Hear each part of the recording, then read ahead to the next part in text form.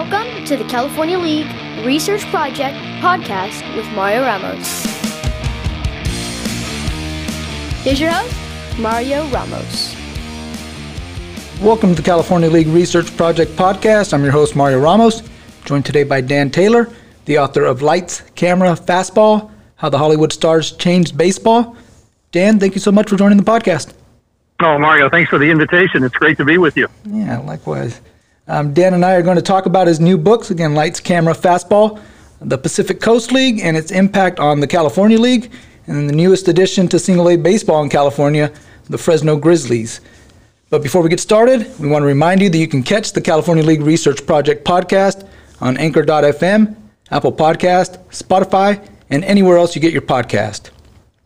You can follow us on Twitter at Cal League Search. That's at Cal League Search. So Dan, the Hollywood Stars, what an innovative team, various aspects. They truly, as your title suggests, changed the game of baseball, really taking advantage of their geography, of the times, and the technology that was afforded to them. A team and ownership group that really made an impact on the game, right? Absolutely. You mentioned geography, and I guess that harkens the old line, location. Yep, indeed. But they really were the glamour team of professional baseball during their 20-year run from 1938 through the 1957 season, and a mecca for the movie stars, not only in their ownership group, but also in their fans as well, and fans that were very, very involved in the ball club. Yeah, so really, like you said, location. Probably couldn't have worked out the way it did in any other city but Hollywood. Yeah, I don't think it would have worked. No offense to people in Portland, but I just don't know whether it would have had the same effect. No, for sure. Yeah, so that entertainment aspect you mentioned, the ownership group, right, involved a lot of people who were in the movie industry and the entertainment industry there within Hollywood, and they really tried to play that aspect out, not on the field, in particular, but more so, surrounding the game of baseball there in Hollywood.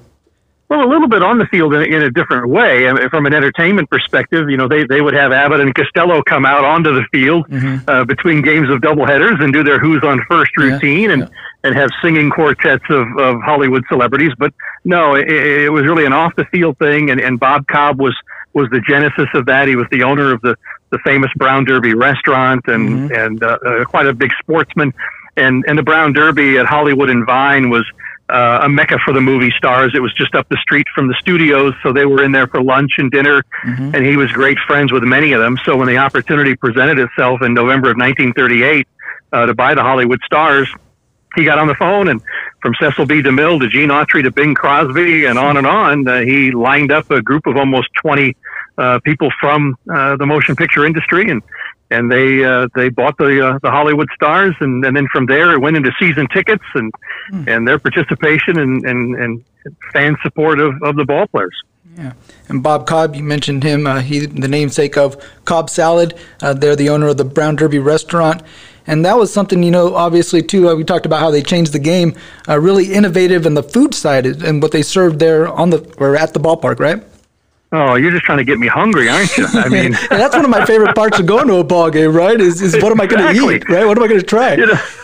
Well, and Cobb was a stickler because he loved baseball, and so the other club in Los Angeles at that time was the Angels, and who played at the original Wrigley Field, and Cobb just was stunned by the poor quality he felt of ballpark food. Yeah. So when he took control of the Hollywood Stars, he wasn't going to have it. He was a stickler for the kind of hot dogs and buns and ice cream, and he was not about buy low, sell high. He was about quality across the board, and he was a man who knew that if celebrities were not happy, they wouldn't complain. They simply wouldn't come back. So he was all about making sure that the park was constantly clean and having quality food and a good product on the field. Yeah, and one of those food items they tried was the the Frankfurter. The electrocuted Frankfurter. Yeah, electrocuted Frankfurter, yeah. So that got me wondering, how do you like your hot dog? I don't think I've ever had an electrocuted Frankfurter, right? Me either. I can only assume that may be one of his innovations that did not catch on.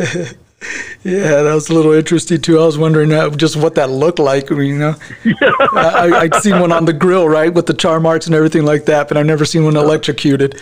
I've exploded a few in a microwave accidentally, and I think that might be as close as we're going to come. Right, yeah, there you go. Mario Ramos here with Dan Taylor, the author of Lights, Camera, Fastball, How the Hollywood Stars Changed Baseball. You can follow him on Twitter at WritinGuy. That's WRITINGUY. And you can follow me on Twitter at CalLeagueSearch. So, we mentioned the innovations with the food, the entertainment aspect there, but they also kind of, played with the uniforms a little bit, right? We've seen those White Sox uniforms that have kind of been infamous, right, with the shorts and the collared shirts. But they tried something like that back in the day there in Hollywood.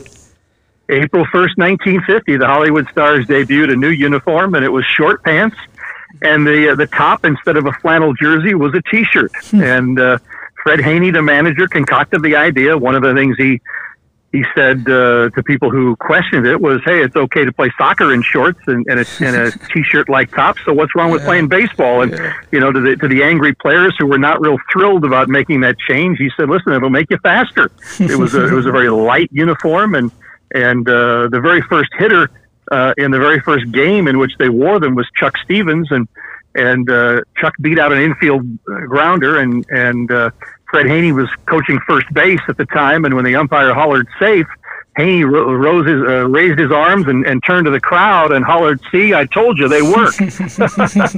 But Haney liked to play a running game. He liked to steal. He liked to hit and run. He liked to squeeze. And his guys really, sliding on those steals and those hit and run plays and those squeeze plays really tore up their legs. And guys like Carlos Bernier were pretty vocal in pleading with Haney to put the shorts back in the box, and finally in the 52 season he did. Yeah, well, I could see the T-shirt over the flannel type of jersey might be a little more comfortable, especially on a hot summer day. But yeah, I still don't get those shorts with baseball because, like you said, you can have to slide, and especially if you're playing that type of ball, right? It's gonna have an impact on your game out there. No question. Yeah. The other day I was lucky enough to be in a Zoom meeting with the Pacific Coast League, Historical Society, and you had mentioned something that really, got me thinking, and as soon as you said it, I was like, man, is that why they do it? But Walt Disney, we used to attend some of these games there in Hollywood, and like you mentioned, around the park, they wanted to keep people coming back, and one of the things they did was make sure that they clean up, things that were, left on the ground, and really make it, a welcoming type place, and that's something that maybe Walt Disney kind of, had an eye on as well. Well, I wonder about that because Walt Disney was an original box seat holder. In fact, there is a picture out there on the internet of Walt Disney sitting in his box seat at Gilmore Field, just to the third base side of home plate. And, Bob Cobb employed a small army of workers who went around the ballpark inside and out, cleaning up cigarette butts and wrappers, and he was all about cleanliness. And so, I've often wondered, did Walt Disney get the idea from going to Hollywood Stars games? I don't know the answer to that. We may never know. But that was something that popped into my head when I saw that. Yeah, for sure. And that's, as soon as that happened again, I'm thinking about, all those people there at Disneyland, like you mentioned, that are going around and making sure that the place is, pretty much spotless, at times, and looks, clean and whatnot, just exactly like you're mentioning there. And to your point, Mario, a lot of ball clubs did fly out to spend time at Hollywood games and study what they did. He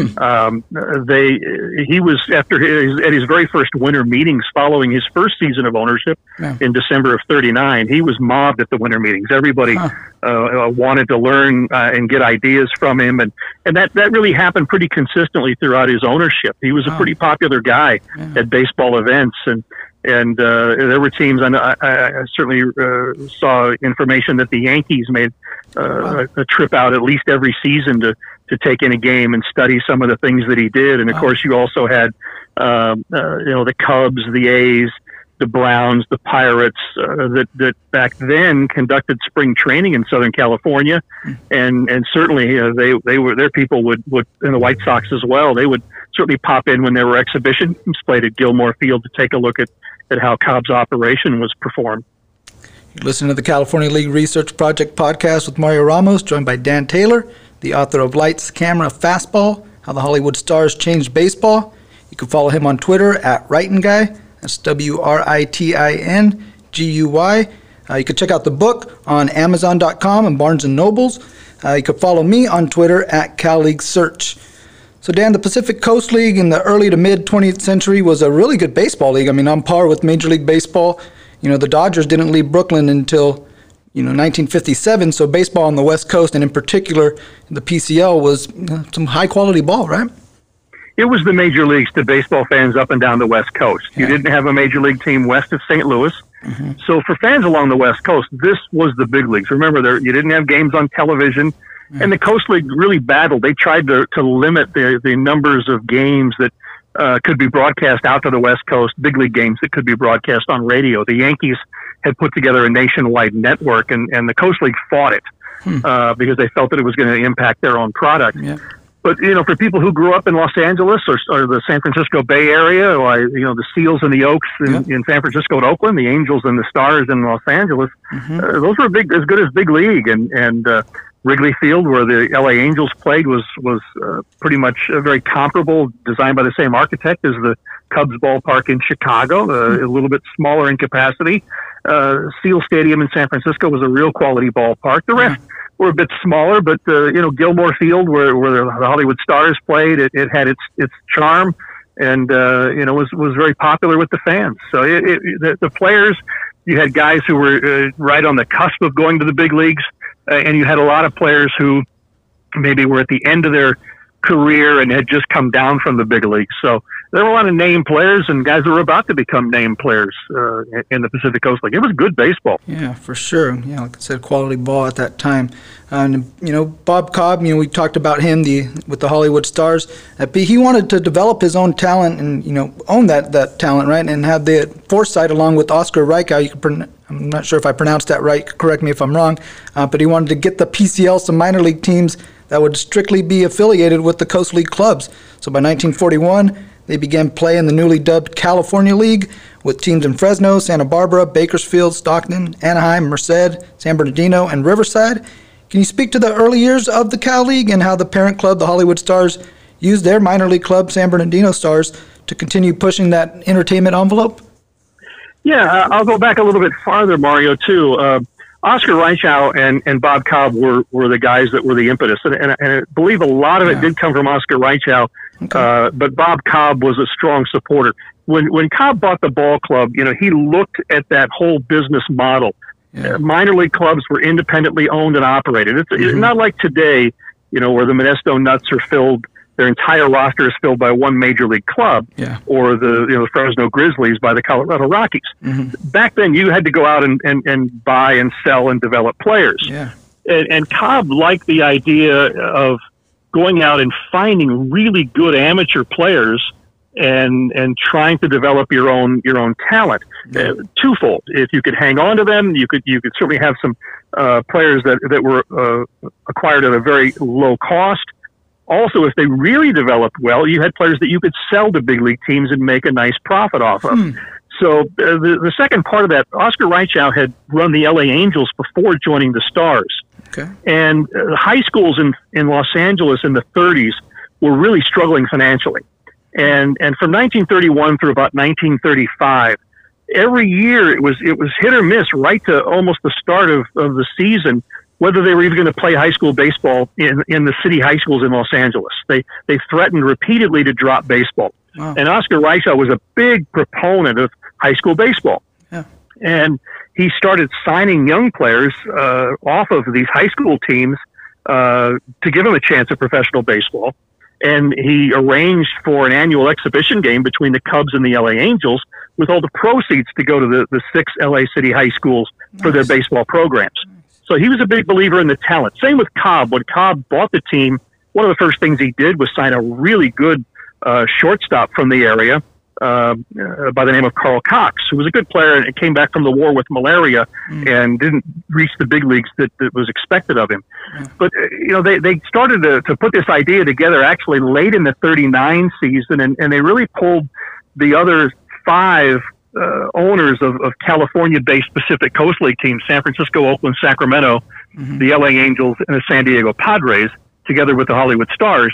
Early in 1940, they started having meetings about the idea of creating their own minor league. And there was no other minor league in the state of California, with the exception of the Pacific Coast League. So there were some available parks and some available cities, and everybody was in the league was very enthusiastic about it. And they had hoped to get it going in 1940, but they realized that they ran out of time and couldn't get it to work. So they tabled it until the 1941 season. They had a meeting in Bakersfield where they launched it all. And each of the Pacific Coast League owners went out and recruited a business associate, a friend, to become an owner of a California League club. And so when play began in 1940, it was 80 years ago last week that play began. 1941, they launched the California League. And initially, Hollywood was going to be tied into the Santa Barbara Ball Club. And it was a gentleman named Hitchcock who was had a connection with Oscar Reischau, and they were all excited about it. And then, kind of at the 11th hour, the Brooklyn Dodgers got into the picture, and I don't know who initiated it, whether it was the Santa Barbara ownership group or the Dodgers that came in. But suddenly, the Brooklyn Dodgers came in, and they signed an agreement to be the parent club of the Santa Barbara team in the initial season of the California League. And this infuriated Reischau and Cobb, who ended up having to scramble together and put together their own club in San Bernardino, or was it Riverside? I'm trying to recall now. And they put their own club together initially, got some of the celebrities together to put money in, and they just didn't draw. And they midway through the season, they ended up having to fold that club. But they remained big believers. They scattered their players around, and it developed some really good players for them. One of the young players that they signed was an outfielder out of Fairfax High in Los Angeles by the name of Eddie Harrison. And Eddie Harrison was one of the best athletes in Los Angeles at that time.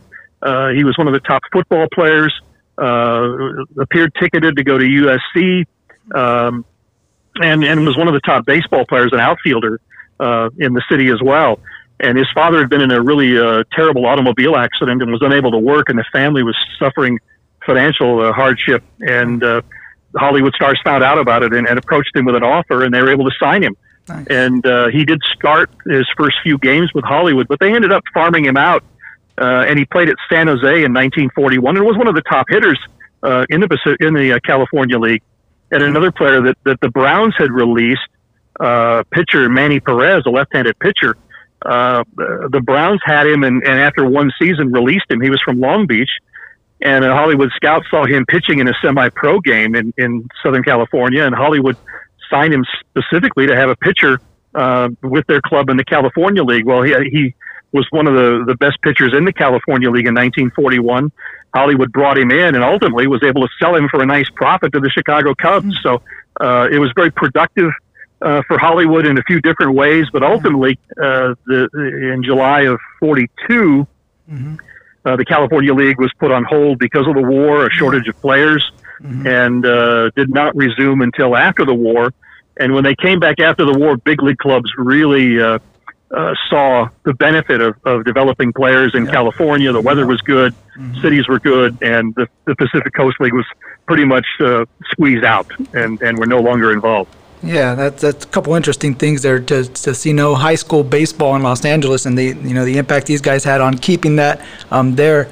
I mean, there's just so many good players that come out of Los Angeles, and to think that they maybe wouldn't have had a shot to play high school baseball, that's really something. But like you said, they got kind of squeezed out of the California League. But I seem to think that obviously Major League Baseball got the better end of the California League being around here, but the Pacific Coast League, they're really the ones that the impetus for getting this thing started. Well, in the Pacific Coast League, to answer a couple of those things there, you're right. The Pacific Coast League, coming out of the war, had hoped to gain Major League status, and having their own farm system was something that they thought would be a key component of that, and the ability to develop their players. So it was a blow to them, to each of their clubs.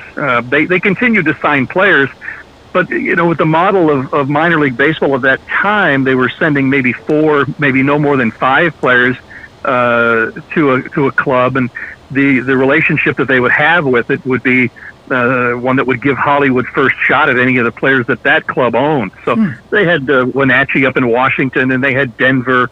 in the American Association. They had a club in Texas, and they were scattered around. But it wasn't like the California League in their planning, where they could fill the roster, have their own manager, and it was a lot more like today's model of the minor leagues. And you mentioned high school baseball in Los Angeles going back. I mean, there was such great talent coming out of there. I mean, you go back to Bobby Dorr, a Hall of Famer that signed after his sophomore year at Dorsey High.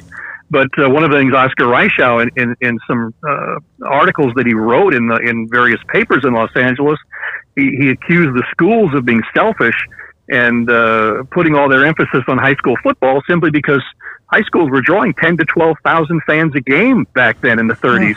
And so they were making some pretty good money off of high school football. But as he pointed out, he said there's no opportunity for a young man to earn a living by playing professional football at that time in the 30s, not like there is in baseball, and you're doing a disservice to try to funnel all the kids into football at the expense of baseball. You're listening to the California League Research Project podcast with Mario Ramos, joined by Dan Taylor, the author of Lights, Camera, Fastball, How the Hollywood Stars Changed Baseball. Again, give him a follow at Twitter, at Writing Guy, and give me a follow on Twitter, at CalLeagueSearch. So, Dan, talking about those changes there to minor league baseball, and we had, pretty substantial one this offseason where Major League Baseball is taking control of affiliated minor league baseball, and it's obviously impacted your hometown team there, the Fresno Grizzlies.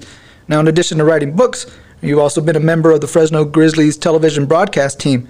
So aside from the contracted teams, the Grizzlies, like I said, were more affected than most, by this recent shift as they left AAA baseball in the Pacific Coast League to join the Low A West and the former California League teams. What's your take on the restructuring of minor league baseball and how that impacts Fresno in particular?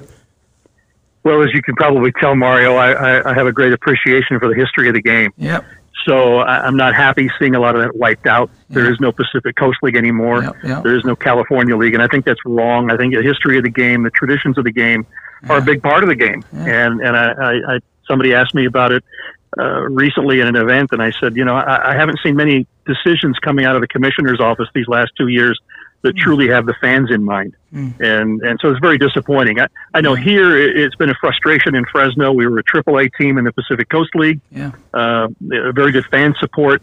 You've got a AAA-sized ballpark that seats 12,000, and now you're low A ball. And so we'll find out very soon how the community responds to that. I'm sure for every club up and down the California League or Low A West, I guess I got to get used to that change. I'm trying to.